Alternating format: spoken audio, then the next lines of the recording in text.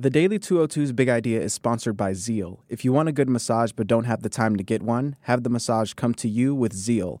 You pick the time and the location. Have your next massage on demand at home. Our listeners can get $20 off their first massage with promo code Big Idea.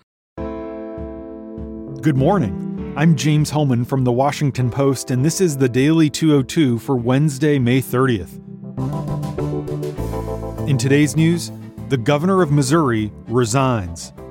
The Trump administration is considering housing kids who have been taken away from their parents on military bases.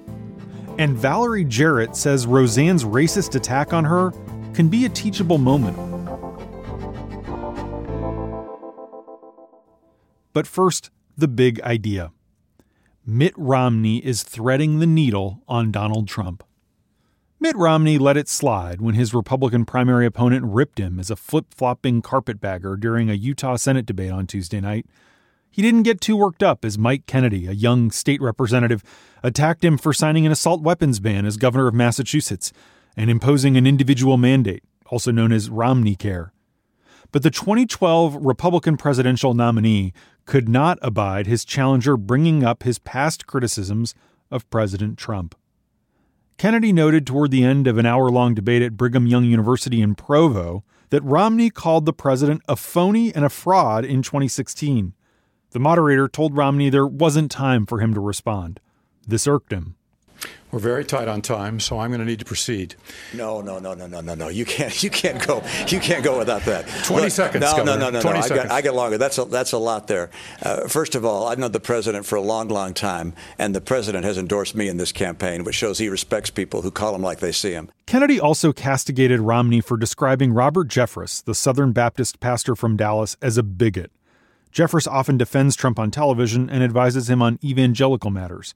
And Romney said he should not have spoken at the opening of the new U.S. Embassy in Jerusalem. The idea that this person would be chosen by the State Department to represent our nation at the opening of an embassy is simply wrong. In a state that's overwhelmingly Mormon, Romney, himself a Mormon, noted that Jeffress has said that Mormonism is a cult, that it's heresy from the pit of hell, and that Joseph Smith, the founder of the church, is a servant of Satan. When people express bigotry, they ought to be called out for it. The exchange encapsulated not just the debate, but the overarching challenge of Romney's comeback bid. He's heavily favored to win the June 26th primary, but he's bending over backwards not to directly criticize the president, even as he expresses concern about some of his policies. That tension was on display throughout the debate. Romney tried to downplay his well-documented ideological differences with Trump on issues like trade and immigration. He praised the president for looking at new tariffs on cars from Mexico and renegotiating NAFTA. He insisted Trump does not want a trade war, even though the president has tweeted that trade wars are good and easy to win. On guns, Romney tried to insist that he's on the same page as the president. He's certainly not anything like the voice of the resistance that some conservatives critical of Trump hoped he'd be when he launched his campaign in February. That's what's given an opening to his challenger. Kennedy actually admitted after the debate last night that he wrote in Ted Cruz's name in 2016 and did not vote for Trump. But that didn't stop him from repeatedly hitting Romney for being insufficiently supportive of the president. Romney said he will never apologize for, as he puts it, calling him like he sees him. Kennedy shot back. I do know some good eye doctors if you'd like to have a referral to get your vision checked, because I think President Trump has been outstanding. He is one of the presidents that we have that actually keeps his promises on the campaign trail. And I'm proud to stand with the president and not deride him publicly. And that's the big idea. Here are three other headlines that should be on your radar. Number 1. Missouri Governor Eric Greitens announced his resignation after months of bipartisan demands that he step down amid cascading scandals. Greitens faces allegations that he initiated unwanted sexual contact with a woman who worked as his hairdresser and that he took a photo of her naked without her consent and then threatened to share it if she told anyone what happened. Greitens denies this and says it was a consensual extramarital affair. But the odds were growing that he was about to get impeached. His wife did not accompany him when he appeared at the state capitol to strike a defiant tone. I know, and people of good faith know, that I am not perfect. But I have not broken any laws nor committed any offense worthy of this treatment. I will let the fairness of this process be judged by history. Greitens also faces 2 felony counts of computer tampering stemming from allegations that he used a veterans charity donor list to raise money for his 2016 gubernatorial campaign without the permission of the group. A former Navy SEAL and a favorite of conservative activists, Greitens was viewed until pretty recently as a rising star in the Republican Party who was almost certain to eventually run for president. Now, the Missouri GOP is looking to turn the page as quickly as possible. It's been an embarrassing saga that has threatened to derail their efforts to unseat Democratic Senator Claire McCaskill in one of this year's marquee matchups. Number 2. The federal government's shelters are swelling with children migrants due to Trump's so-called zero-tolerance approach to families who cross the border. The number of migrant children held in U.S. government custody without their parents has spiked over 20% in just the past month. The Department of Health and Human Services said yesterday that it has almost 11,000 migrant children in its custody right now, and that its shelters are at 95% capacity. This zero-tolerance approach was rolled out last month and dictates that anyone who crosses into the United States illegally will face criminal prosecution.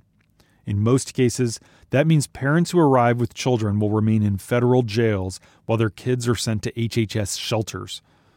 At a rally in Nashville last night, Trump insisted that his continued focus on this issue will help Republicans win in midterm elections by galvanizing his base. Meanwhile, HHS says that it is preparing to potentially add thousands of new bed spaces in the coming weeks. The agency also says that it is exploring the possibility of housing children who have been taken from their parents on military bases. Number 3.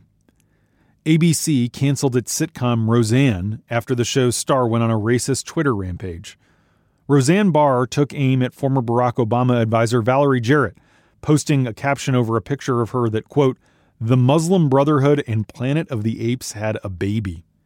Jarrett responded to the tweet during an MSNBC town hall last night. I'm fine. I'm worried about all the people out there who don't have a circle of friends and followers who come right to their defense. The person who's walking down the street minding their own business and they see somebody cling to their purse or want to cross the street. Barr also falsely pushed a fringe conspiracy theory from the fever swamps of the internet that Chelsea Clinton is married to the nephew of billionaire liberal Democratic donor George Soros, who is a lightning rod for many false conservative conspiracy theories. She additionally falsely claimed that Soros was a Nazi who, quote, turned in his fellow Jews to be murdered in German concentration camps. In fact, Soros is a Holocaust survivor who was a child when his home country of Hungary fell to Hitler. But these kinds of posts have not been unusual for the actress. Barr initially claimed it was all a joke. Then she issued a more thorough apology in the afternoon in the face of criticism. Overnight, she tweeted that she feels bad so many employees on her show lost their jobs because of her. Barr was also dropped by her talent agency, and networks like Hulu, CMT, and others say they will never again air reruns of her show. Disney CEO Bob Iger, who controls ABC, said firing Roseanne was the only option.